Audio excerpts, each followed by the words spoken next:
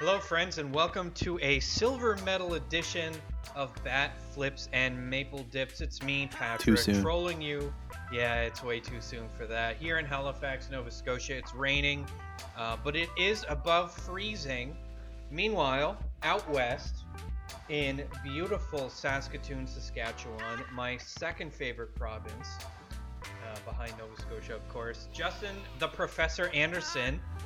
Hey Justin, Happy New Year! Happy New Year to you. Yeah, it's Yay! been a while. 2020 is dead and buried, and 2021 appears to be off to a No, precarious start. it's December 38th, 2020. Yeah, we're still Living the nightmare. We're still in the shit, but you know what, folks? It's almost time for pitchers and catchers to report. So I'm excited. 'Tis the season. Before we get into all the nonsense that's been going on here in the world of baseball in the last 3 hours or whatever, um, let's talk about BFMD. You can check us out on all the usual platforms. We're on Twitter at BFMD Podcast. We are a funny follow. Justin is the brains behind the operation on the Twitter. Really everywhere, but anyway, no, I don't want to give you too much credit. Check us out on Anchor, iTunes, Spotify, Google Podcasts, or YouTube Play, whatever it is now. Tune in, Stitcher. There's probably a bunch of other weird services I can't think of. I There's heard a we're lot big of in them. Bulgaria, so shout out to Bulgaria. Shoutouts. Yes, we love Bulgaria. Uh, Thanks for taking the time to listen to the episode. Um, Before we get started into the baseball stuff, it's a new year technically. You know, same shit. It's just a different pile. But before we get into it, there's something that I do want to chit chat about a little bit, and it is the silver medal, um, or the World Juniors. There were a lot of people saying that this was the best World Juniors Canadian team ever assembled, or one of the best ever assembled. And while they did fall short, Justin, did you watch much of the tournament? What are your thoughts on this iteration of Canada's team? Yeah, I watched every Canada game to completion. And no, I thought they were. I mean, I thought they were a good team. Um, it's tough for me to grade them to years past because it's not like the World Championship team, the Olympic team, where we had a pretty Yeah, consistent player base for a long time. You know what I mean? It seems like the World Juniors, we get these big name prospects. Obviously, losing Kirby Doc in the pre-tournament game was a huge boot in the berries to begin with. But yep, the fact that Devin Levi's took the starting goalie job after not being invited to the Hockey Canada summer camp was pretty badass. And that kid looks really good. Florida's got to love that they had two prospects go deep in the tournament in goal. Um, I was really impressed by Dylan Cousins and by I can't remember the kid's name. Is it Dylan Perfetti? No, I can't Cole remember. Perfetti. Cole Perfetti. Yeah, I was really impressed by him in the tournament as well. Yep. I thought those guys were great. And every time that there's like a top D-man prospect, I just assume they're a Colorado Avalanche prospect now. Um, because I mean, Ray Ferraro was talking about that like the whole time. I've actually been listening to Spit and Chicklets a lot lately. Um, Great those guys are podcast. awesome. Yeah, great Yep. podcast. But they are interviewed. They had Ray Ferraro on. They interviewed him like right after the semifinal games, like early in the morning on Tuesday, and he was talking about how there's so many of these teams who have like 9 or 10 prospects in this tournament, and considering that like those are probably mostly like 1 through 4 round draft picks in this tournament. Like you wouldn't see too many 5th round picks unless you're looking at like Austria or something. But like Yeah. those are all like high tier picks. So like a lot of these teams, like this is like they're like licking their chops watching this tournament. Um, but to answer your original question, I got a little bit sidetracked there. I don't know if this was one of the best Canadian teams ever. I mean, obviously the pedigree of having 19 first overall draft picks on the ice is pretty incredible. But when it comes to that, I mean, we know that just because you're a top draft pick doesn't mean you're going to have good chemistry. We saw some players play really well together, but I thought there was a lot of players who just didn't seem to fit in. especially when you got outside of like the top 6 forwards. It just felt like those guys were having a hard time gelling, and obviously only playing one pre-tournament game and having all these lockdowns and not playing regular season CHL hockey before the tournament is a big hit to that. So it's hard to say. I think if you saw the same team on the ice a year from now, it'd be a completely different result. I think Canada would have easily ran away with it. Yeah, couple things I want to say about it, and I'm going to say something that's going to upset some people. First off, I want to say, in regards to Cole Perfetti, this kid was absolutely dynamite last year in the Hlinka Gretzky Cup. He Yeah. had 20 points in 5 games, and he was drafted by the Jets. I don't know how he fell to 10th overall, but he did. I think he's going to be a star. And that's weird because the Jets already have a ton of stars. So I don't know. They're just loaded. Man, they're going to be good for a long time, the Jets. They just need to get a couple of breaks when it comes to figuring out their cap situation. And they got the goalie, they got the scoring. They just need some defense.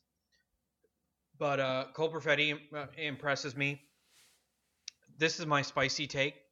Not only is this not one of the best Canadian teams ever assembled, I wouldn't even put it in the top 10. And it's not just because they didn't win the gold. There just wasn't anything to. They just weren't doing. Yes, they only gave up 3 goals in the round robin or whatever. Yeah. But like 4 goals or 4 or 5 goals overall, right? Yeah, and I mean, you look at the goals in the gold medal game, a tip in and one that took a weird bounce off the boards, right? But there have been teams in this tournament that had guys like Jerome McGinley, who is a Hall of Famer. Connor McDavid, Sidney Crosby, John Tavares, Jordan Eberle, Jonathan Tames. I can't say whether or not this particular team has players like a that. Generational talent. Yeah. Yeah, no, I don't know if they do or don't. I do think they deserve tons of praise. They had a hell of a tournament. They just got beat by a team that knew how to play outwork all this skill. And we've seen it. We saw it a million times in the 90s. We saw it a million times in the early 2000s before the cap, where these teams that had no disrespect intended, lesser talent, play their game, roll their 4 lines, and they're just outcoached. And this happens all the time with Team Canada. It gets outcoached at almost every tournament at least once. And unfortunately for this one, it ended up being a gold medal game. And it's unfortunate because these kids, the pressure on these kids is so high. People need to just back off on them. Silver medal is nothing to sneeze at. It's a hell of an accomplishment. There's tons of great players. I just don't think this is one of the best Canadian teams we've ever seen. Just because look at the dearth of talent that we've seen in the past. Those teams in the 90s that won 5 in a row. I mean, and shout out to our friends Slewfoot Hockey Show. They're friends of the show. They always retweet our stuff, and they have put a great podcast out. I know they're pumped for NHL hockey to be back in a week. That's just crazy. Next Saturday, I think it kicks off. If I'm wrong. Yep. Hardcore shout out to Slewfoot. Yeah, those guys are awesome. They tweet at us on Twitter all the time. Always like and share the shows. So thanks, boys. Looking forward to listening to the hockey shows this year. But let's get into some baseball. Hey, Patrick. Let's do it, man. Here we go. Yeah, the big news finally coming out of Toronto, just kidding, out of New York, is that the Mets, the Steve Cohen New York Mets, went out and traded for Francisco Lindor and Carlos Carrasco from the Cleveland baseball team. I think they're using the Indians for this year. Are they not still? Yeah, this is it. This is the they're last still the year. Indians. So they're still the Cleveland Indians. They're sending Francisco Lindor and Carlos Carrasco to the Mets in exchange for big league infielder Ahmed Rosario, big league infielder Andres Jimenez, as well as a pair of rising prospects in Josh Wolf and Isaiah Green. This is straight from MLB Pipeline, by the way.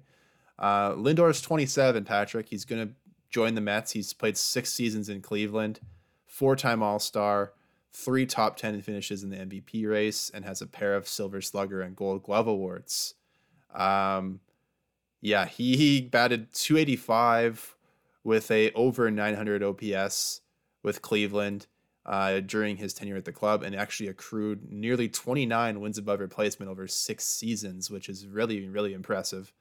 Carrasco is 33.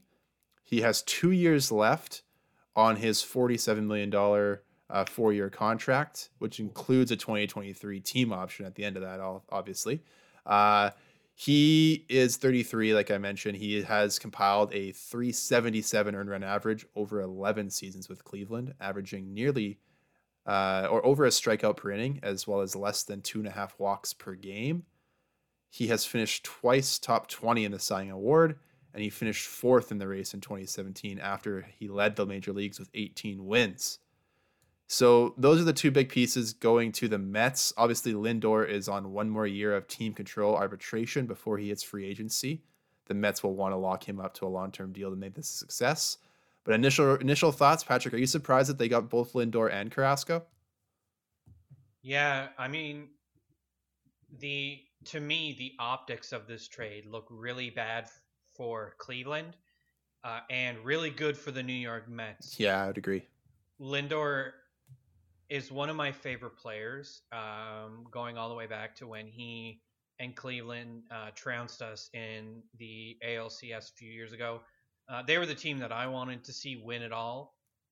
It ended up not happening, but they were just a great team with good guys on the team. There wasn't really anybody. Trevor Bauer might have been on the team, but other than that, I like Francisco Lindor. I like Carlos Carrasco. I like Jose. Is it Martinez? Jose Yeah. Martinez. Oof, I had a brain cramp there. Great team. It looks like the Cleveland. They're shedding all this payroll, and I don't know if they're probably not going to do anything with it. But they claim that they're going to be competing, but yet they just got rid of 2 of their best players, and Well, yeah. I don't know. Tell me about the return, because really I don't know any of these names except for Ahmed Rosario, and for sure he doesn't strike me as somebody who is going to a deal maker. Yeah. Yeah, so Ahmed Rosario is a shortstop, 25 years old. He was the number 5 overall prospect in 2017, but he's kind of struggled to really find his own in the big leagues. He has a combined 268, 302, 403 slash, so 705 OPS in more than 1,500 trips to the plate. He did have a great 2019. He put up 2.4 wins above replacement there and had a 287 average and about a 760 OPS, and also hit 15 homers, which is a career high that year. Hasn't really lived up to the top 5 prospect hype, but I think for Cleveland, they're getting an above average replacement for obviously a perennial MVP candidate in Lindor. The other pieces that they're getting here, Andres Gimenez, I hope I'm saying that right. It's Gimenez with a G, is a shortstop from Venezuela. He is 22 years old. He was the number 83 overall prospect before he lost his rookie status and playing in the 2020 season. The Mets had signed him out of Venezuela for $1.2 million in 2015, and he jumped from Double-A up to the big leagues this past season, and did put up over one win above replacement, and also finished 7th in the NL Rookie of the Year voting. He also plays really good defense. He logged time at short, second, and third, and he actually put up 5 outs above average, which tied Lindor's total from last season, and it actually put him in the top 10 defensive infielders in the game.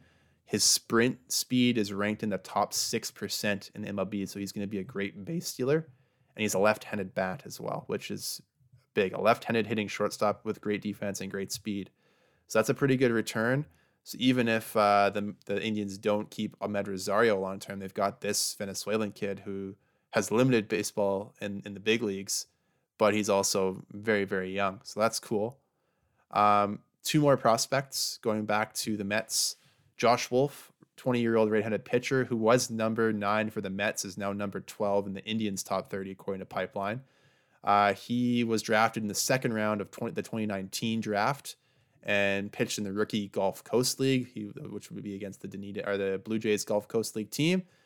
Not too much information on this guy, obviously, because the 2020 minor league season was lost.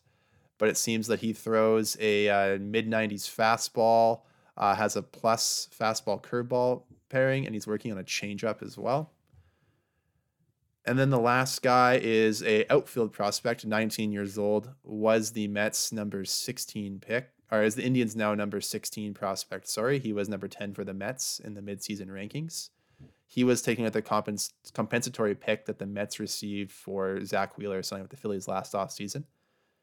He is 6'1", 180 pounds, so he's got some room to grow into that body. They said that he does show early makings of becoming an above-average hitter from the right side of the plate, with power that could surprise, and there's little doubt regarding his ability to impact games with plus speed, whether it be on the bases or defensively in center field. According to the Mets, he was one of the more impressive hitters in the Mets fall instructional camp, batting over 400 with a 500 on-base percentage. This guy's fresh out of high school, competing against guys who've been in pro ball for a few years. He controls the strike zone, controls at bats. He's been really impressive, is a quote from the Mets. So some good young prospects, a pitcher, an outfielder, and a couple shortstops. It's compared to what the Blue Jays even got from the Mets for Marcus Stroman in like 2 of their top 10 prospects. Is this a little bit underwhelming in terms of the level of prospects, Patrick, or does the volume make up for it? Yeah, I mean, I've been thinking about that this whole time that you were running through the list, and to be honest with you, there's no single player here that is equal to either Lindor or Carrasco. Well, it's tough to get a top 10 player in return. Yeah, I mean, it's certainly reflective of or the return is reflective of the fact that Lindor has not signed a long-term deal. This isn't a sign-in trade.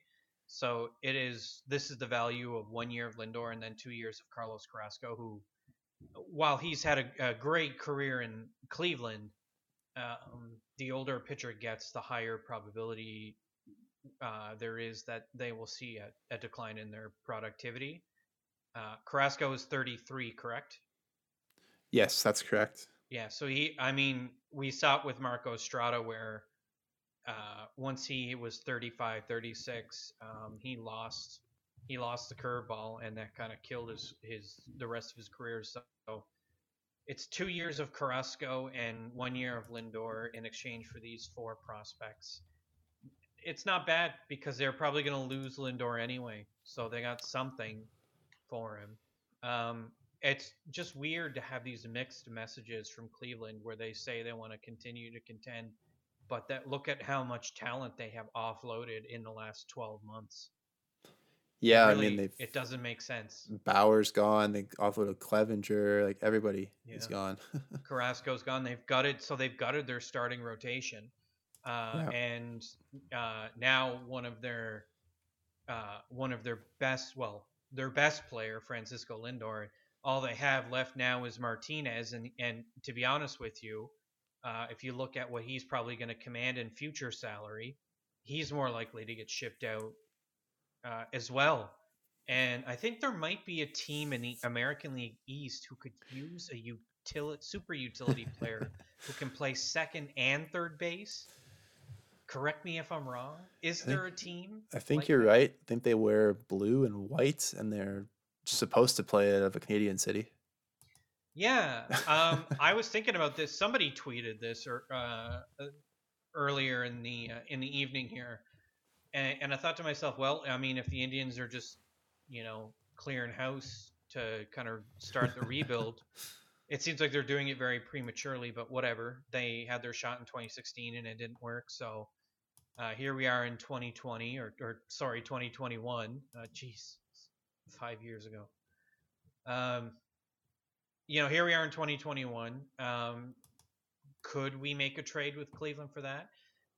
The one hang up that I saw with regards to the trade between them, or a possible trade between Cleveland and Toronto, was that Toronto would have had to have traded some current big league talent in order to compensate for the lack of prospects they were uh, that Cleveland was interested in, and that was something that Shapiro and Atkins did not want to do. So that tells me that, you know, business as usual for Shapiro and Atkins. They're remaining very shrewd with their trades. I'm glad they didn't make that deal because I wouldn't want to see them trade away Lourdes Gurriel Jr. or somebody else who had more team control for the sake of 1 year of Lindor. Yeah, It's quite the gamble. we've seen throughout every iteration of Mark Shapiro, whether it be in Cleveland or Toronto, that his front offices are very um, hesitant to trade away prospects, especially top level prospects that we would have had to give up for a guy like Lindor. They want to see these kids through to fruition, see them come into the big leagues and pay the dividends that they will hopefully provide to us after nurturing them in the minor leagues. So I mean, would I have loved to get Francisco Lindor? Yes, but I don't think that he was the most important piece. I still think that George Springer is the most important thing for us to get this off season to really shore up our center field defense. And then we can move another outfielder, whether it be a Grichuk or even a Teoscar, to maybe shore up our pitching staff. And of course, we were talking before the episode. There are some other players out there still, like Taiwan Walker, Matt Shoemaker. Those guys are still free agents. Corey Kluber is still a free agent. I'm not sure what his health status is like, but there's some pitchers out there who we could sign to a much more team friendly deals. That wouldn't be a long term. They'd be more of a 1 to 3 year max, I would say, for any of those three guys. And feel a bit more comfortable about it rather than going after a Lindor and maybe only, like you said, having him for 1 year, which is always a possibility if he chooses not to re-sign. So it's tough to say. I think the Blue Jays are being necessarily shrewd, but I don't think I disagree with it. Yeah, I'm 100% on board with it. It's insane what you will see out in the Twitter sphere. Yeah, when it don't get comes us to that. wrong. Like, we'd love to see a big spicy trade, but you call us homers if you want, or we love prospects too much. But I could be spicy and rag on the Blue Jays front office like Sid Seixeiro if I wanted to, but Yeah, that's just not what I'm going to do. a couple things. I'd rather the Jays be good for a long time as opposed to very, very good for a short period of Hey, time. remember when we traded for Mark Burley and Jose Reyes and all those guys and R.A. Dickey and we were supposed to win the World Series? Look how that turned out. It didn't turn out well. I know, and they had to muscle through more trades. This is why we had years of suffering, was because we dealt players to get Troy Tulowitzki, to get Yeah. David Price. And then Now, we a had, lot of those players didn't work out, but I yeah, mean, we had 2 more years in 2015 and 16 that resulted in playoff runs. But again, we didn't win. But look at a team like the Dodgers. Look at a team like the Astros. The Astros built their franchise up through the draft. yep. They've been, say what you want about the Astros, they've been to the dance multiple times. They've been deep into the playoffs multiple times in the last 5 years now. They've won it all, whether that was a legit win or not. It still is up for debate, of course. But they've been there through the draft and then acquiring players like Garrett Cole, Zach Greinke, Justin Verlander when they were ready to win. The Blue Jays are still not quite ready to win yet. Like, they still have to be better than the Yankees. They've got to be better than anybody in the West Division, like the Oakland Athletics. They're going to have to compete with the White Sox now in the Central, who are going to be very good for a long time. The Tampa Bay Rays are always good, no matter who they trade away. Yep. They're probably still going to compete for the division even without Blake Snell because it's the Rays. They always find a way to win. But the Blue Jays are like they're a top 10 team in the American League, and there's only 15 teams. So with our current rotation the way it is, trading for a position player probably didn't make a ton of sense. Obviously, if we sign Springer, he's a position guy, but we're not giving anything up for him through free agency. We've just got to go out and get some pitching now. Before we move on from the trade here, we should mention there was a lot of scuttlebutt on Twitter about what this means for George Springer, the outfielder that the Jays have been pursuing among probably about 100 other players, it seems, since late November. Um, this came from Andy Martino, and I wanted to highlight it because it's interesting because there's also counterintuitive tweets about this matter. George Springer, with Lindor on board in New York now, Springer does seem less likely for the Mets, Yeah. and it's even harder to see Bauer. And these are Martino's words. They're out on Odorizzi. It has been a very productive offseason, and there are limits, of course. But with Lindor and Carrasco on board, the Mets probably aren't 100% done, but it doesn't necessarily mean just because they made these moves doesn't mean they're out on Springer just yet. So Mm-hmm. there were a couple of other guys, John Heyman included, who, like the rest of us, are speculating on what this means for the rest of the dominoes. As far as have we been waiting all this time just for this trade, and now that it's done, how quickly are we going to see everything else sort of fall in line? And I think there's no way to answer this question except stay tuned. And I think the next 72 hours will probably give us an answer. And there's no reason to think the Jays aren't still very much so in on all the players that they claim they've been on. In fact, one of the players that I'm interested in us signing was seen down in Dunedin earlier this week, and it was Liam Hendriks visiting. Yeah. I know a lot of people probably aren't super excited about that because we've seen Liam Hendriks twice before with the Jays. But that was then. This is now. And Liam Hendriks, believe it or not, always was and is one of the better relievers in baseball right now. And he would be one of the three guys on my wish list, the other two being Brad Hand and Blake Treinen. But I'm willing to give up on Blake Treinen if it does mean that we get any two of Taijuan Walker, George Springer, or Jake Odorizzi. Just give me some news. Do something. Yeah. I'm like that meme. You sent me that meme earlier in the week. Poking the stick, yeah. The guy, that stick figure character, yeah, poking a stick, saying, "Come on, do something." Yeah. Give me something. some little news here from MLB Pipeline, hot off the press, is their weekly mailbag session, and this guy asks, the guy putting this out is Jim Callis, and this guy says, "Hey Jim, when all is said and done, where do you see Austin Martin settling in when he makes it to the show? Middle infield, hot corner, or center field?" And Jim replies, "This was a popular topic as I got 3 separate questions about Martin, who was the 5th overall pick and the best pure hitter of the 2020 draft. Oof. Though the Blue Jays will have him start his pro career at shortstop, he only played sparingly there at Vanderbilt. He does have above average arm strength, and there are concerns about his throwing accuracy. He probably won't wind up on the left side of the infield in Toronto. If Martin's throwing isn't a problem, he'll wind up at second base. Otherwise, he's a center fielder. He's athletic and quick enough to be a solid defender at either position, and his bat should get him to the big leagues very quickly." I don't know about you, but I'm really excited about Austin Martin. This picture of him, like, this dude's pretty jacked already for a young kid. Like, he's looking like he's trying to be like Randall Grichuk, like take 2. Like say what you will about Randall Grichuk, he's in pretty good shape. And Austin Martin looks like he's taking care of himself pretty well. Are you more excited about Austin Martin than you are about Jordan Groshans or anybody else in the Jays system? No, I'm very excited. No, this is weird. I mean, don't get me wrong. I'm very excited about both Jordan Groshans and Austin Martin. But I'm very, very excited about the tandem of all these big boys we got pitching. Yeah. Our starting pitchers. We got King Clough and Alek Manoah.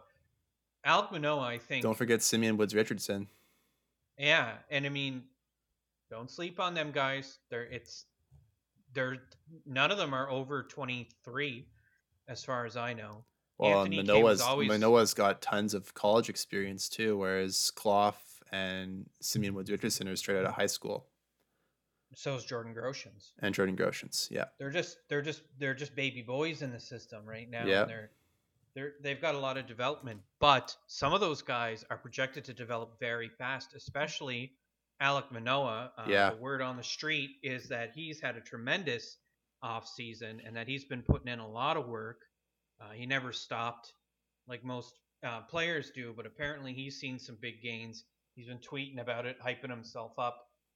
He might make the roster sooner than we think, which is I would I would exciting. put a lot of money on Alec Manoa being one of the big risers in the minor league system this year. If there is a minor league Yeah. system, of course, I can see him. I mean, I think he pitched in Vancouver in short season ball, which, by the way, congrats to Vancouver on becoming a full season affiliate with us now. That's awesome. Yes. Uh, Glad that we could keep the Canadians in the system. I think it's important for baseball in Canada that we have um, young baseball players from a hotbed that is BC baseball being able to watch future Blue Jay prospects who they'll be able to watch on TV all the time, play locally and live and in person. I think that'll go a long way in local development there. BC is already such a great baseball province. But shout outs to the Canadians, the New Hampshire Fisher Cats, and the Buffalo Bisons on still being within the Blue Jays minor league system, of course, along with our complex in Dunedin. But I think it's really important that we kept that relationship with Vancouver. Yeah. We still have one bit of news out of Toronto that we should talk about if you want to talk about it. Let's do it, sure. All What have we right. got, Patrick? Well, I don't. Did we talk about Sagano already? Oh, we didn't yet. No, of course. Yeah, I was debating talking about this. There's no news here, so the Japanese pitcher, I'm not gonna try and butcher his name. Sagano has decided to go back to Japan to the Nippon League for at least one more year to pitch for the Giants, who, by the way, signed former Blue Jay Justin Smoke to a 1 year deal as well Yeah. this week. So Sagano decided that he would not sign with an MLB team. His posting window ended today, which is Wednesday the 7th, or Thursday the 7th, sorry. And I'm Yep. losing track of days. So December 38th, 2020. Um, his posting window ended at 5 o'clock Eastern. He did not sign with a big league team, so he went back to Japan. Nobody was going to meet his term, his value that he was looking for. It was reported that the Blue Jays offered a 4 year deal, which included 3 player options, which is the same deal that the Giants are offering him in the Nippon League, because Sagano wants to be able to test MLB free agency again next winter. The dude's in his early 30s already. Great pitcher. He's won pitcher of the year twice in Japan. Would have been a great pickup for any big league team, but I think we've seen Japanese pitchers both do really well and really bad in the big leagues. Obviously, guys like Masahiro Tanaka, Daisuke Matsuzaka had a great start, but then we see guys like Shun Yamaguchi come over here and just be complete muffin tossers. Yeah. Um, so I don't know. I think it's a safe play by big league teams not to risk a lot of money on this guy when there's no guarantee that he'll live up to the Japanese hype. But I would have liked to see him in the league, and I would have liked to see him in Toronto. Yeah. Um. Yeah. I mean, it was a coin flip as far as whether or not he Yeah, was he was gonna do it. I read somewhere on Twitter with I mean it was somebody who had the check mark. I just don't remember where exactly. Mentioned that he wanted an opt out for every every year year. in case it didn't work out in North America, which I don't blame him for. But if it were me, I wouldn't sign somebody who had that because you're you're gonna end up investing a lot in somebody who might leave in like 8 months. Yeah, but to be fair, I mean that's kind of a low risk signing because you're not giving anything up for him except for cash. And worst case scenario, Yeah. it doesn't work out, he leaves. Best case, he is really good. So I don't mind the opt outs on a player like that, just because you just never know what you're gonna get with a Japanese pitcher. Fair enough. Yeah. Before we go, of course, there is one thing I do want to discuss, and it's not baseball related. Um, the NFL playoffs. Justin, are you going to be watching them? Are you out or in on this? Well, the Broncos are big out. Yep. My fantasy football leagues are done. Yep. Do you win anything? I got 2 third place finishes this year. I had a couple of chokes in the semifinal games, and then absolutely Ooh. annihilated. I scored both of my leagues that I got third, and I scored more points than the league winner in the championship week. So Yeah. that's a real boot in the berries. But no, I was in 4 leagues, made the playoffs in 3 out of 4. The one I missed was my dynasty league where I just took over a team this year and have a Oh, dumpster fire of quarterbacks yeah, with just Carson tank it. Wentz being my best Yeah. quarterback option this year. So I didn't mean to tank, but it just happened there. Tanky I gank. somehow Yeah. finished third last out of 10 teams. So two other people did worse than me in that league somehow. But I made the playoffs in 3 out of 4 leagues, 2 third-place finishes, and then a fifth-place finish in another. So not a Well, bad year for fantasy. Did you play it all this year? I had one team this year. Sometimes I'll do two, but this year I had one non-dynasty. It was looking real dicey halfway through the season. I was, I think I was 3-4, Okay. and it was looking dire. And I said to myself, "How bad do you want this?"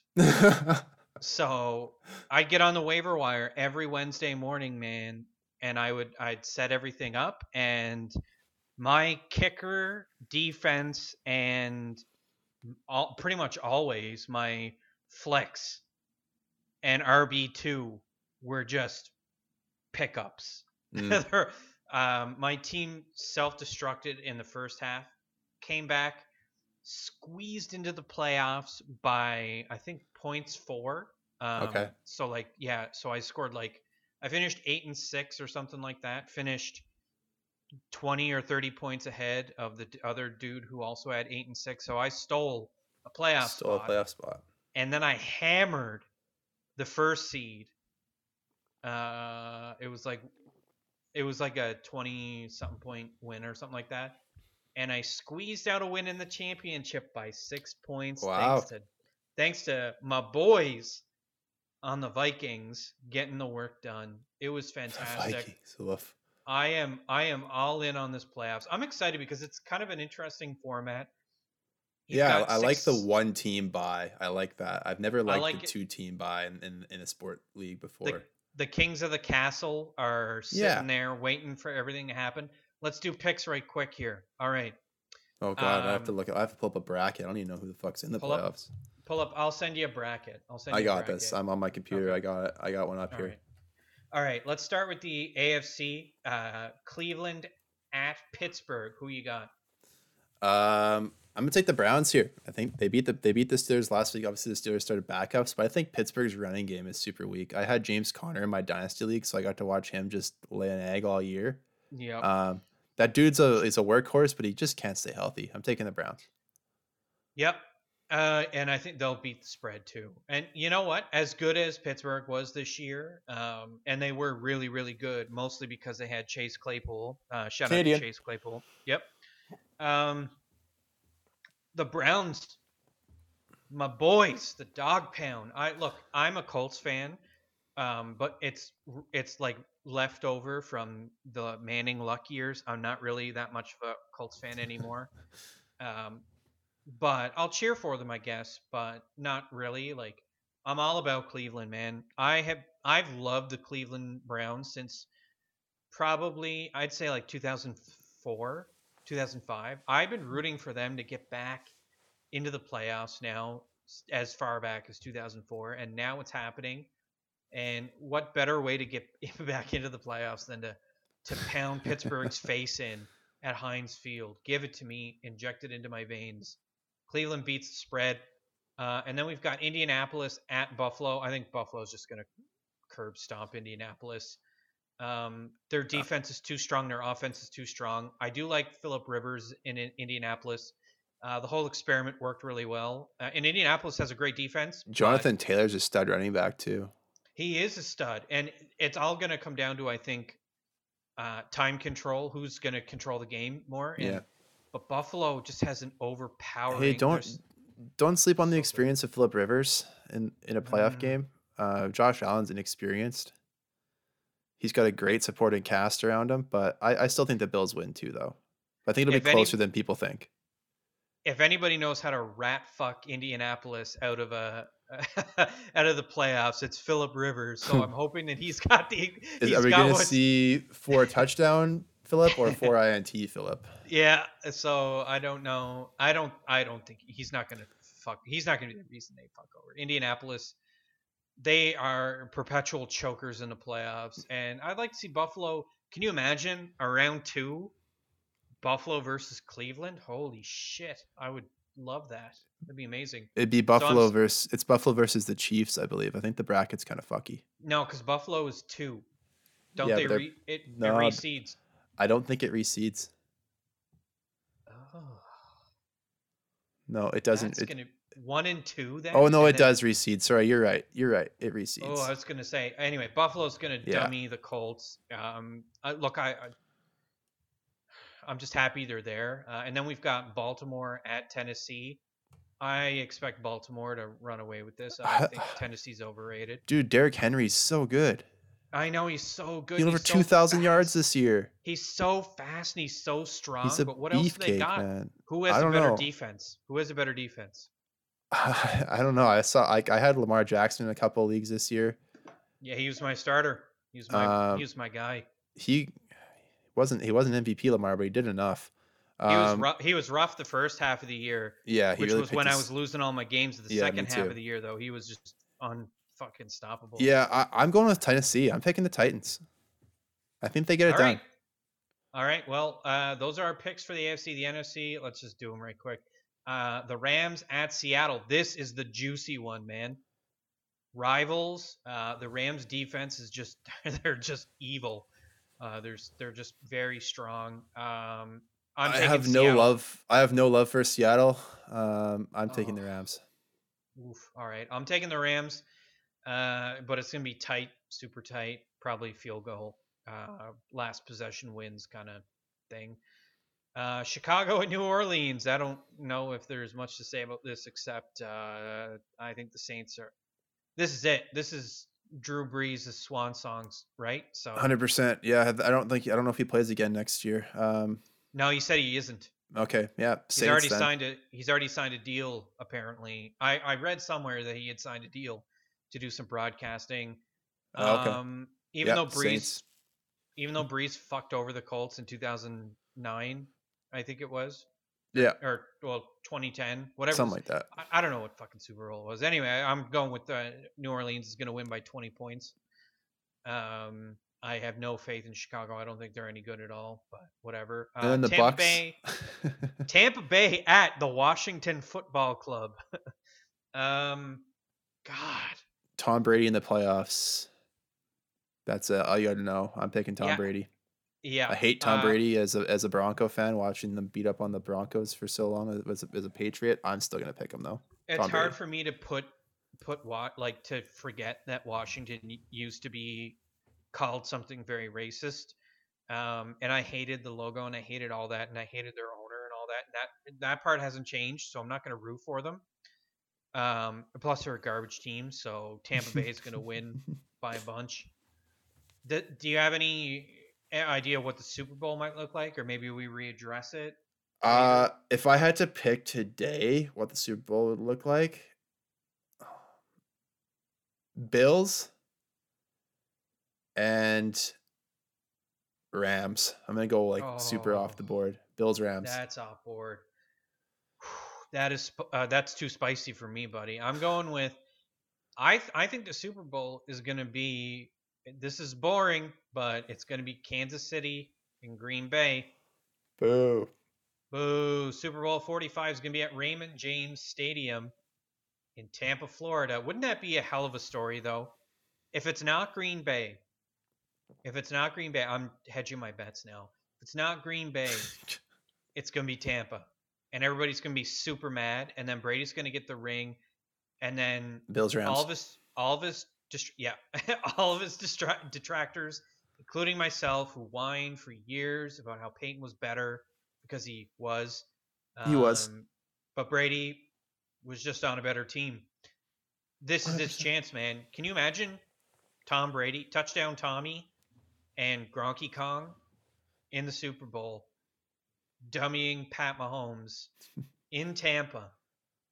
Oh my God! You Bills, can't Rams. write this. There's so many storylines that could turn this into like the best postseason ever. Well, you see, Toronto Blue Jays, this is what you've made us resort to, where we've spent like 15 minutes talking about fucking NFL football. I know. There's nothing I would rather, or there's nothing I would like to talk about less in January than NFL football. Look, if the Broncos were still in it, would you be invested though? I would be invested in the Bronco games. I honestly I don't really consider myself a NFL fan outside of the Broncos and outside of fantasy. Like, if you ask me what team records are half the time, I couldn't tell you. I could not care less. I could not care less about NFL outside of fantasy and the Broncos. I follow the Broncos very closely. Hopefully my boy Von Miller was not done as a Bronco. But anyway, I follow them very closely. I follow fantasy stats very closely. I could tell you some player stats. Like, I know Devontae Adams was an absolute beast this year. I wish I would have had him in more leagues. WR1. Yeah. But I could not tell you, like, I didn't know the Bears were in the playoffs. Like, is Mitch Trubisky still starting for them? Mitch Trubisky, what a joke. Chicago sucks, man. Yeah. Da Bears. Bears. I just hope that Cleveland wins because they have a long-suffering fan base. I want Buffalo to win because they have a long-suffering fan base, and I just don't want to see anybody in the NFC win. I don't mind the Packers, but I feel like that's just like a generic team. It's like the New York Yankees of football. The Packers are just so recognizable in the NFC. I think there's like no other team, like maybe the Seahawks, that have a pretty big bandwagon following this last 10 years, but just with regards to the Bears in 2020, Nick Foles was the starter. However, Nick Foles is still a thing. Okay. However, as a starter, Big Dick Nick only went 2-5. So I don't know what that means. Trubisky went 6-2. So say what you will, the guy wins games, I guess. Yeah, I'm gonna say it's probably gonna be Mitch Trubisky running the show, probably in the playoffs. Mr. Biscuit. Bills, Rams. Not taking any cop outs in this pick. You know what would be great? It'd be great if the Bills won, because then Buffalo could have a championship, and then that would take the negative juju off of the Bills, but also maybe a little bit off the Sabres, because I don't know. I like Buffalo's sports city, and it's time for them to stop suffering. Maybe. Agreed. But yeah. That's a good place to end it. That's it for us this week on Bat Flips Maple Dips. It's not football flips and maple dips. It's bat flips, in case you forgot. Hopefully we'll have some more baseball news for you on our next episode. We're only a month away from spring training, guys. Pitchers and catchers report beginning of February. So we're getting close. Hopefully the season happens without a hitch. Hopefully we can see some games in Toronto this year. Hopefully at some point we can get some fans back in stadiums, if not in Canada, maybe on the road. But for Patrick, I'm Justin. Follow us on Twitter at BFMD Podcast. Listen to us everywhere you can find your podcasts, but probably Spotify and iTunes and Google Podcasts the most. We'll see you next time. Thank you very much for listening.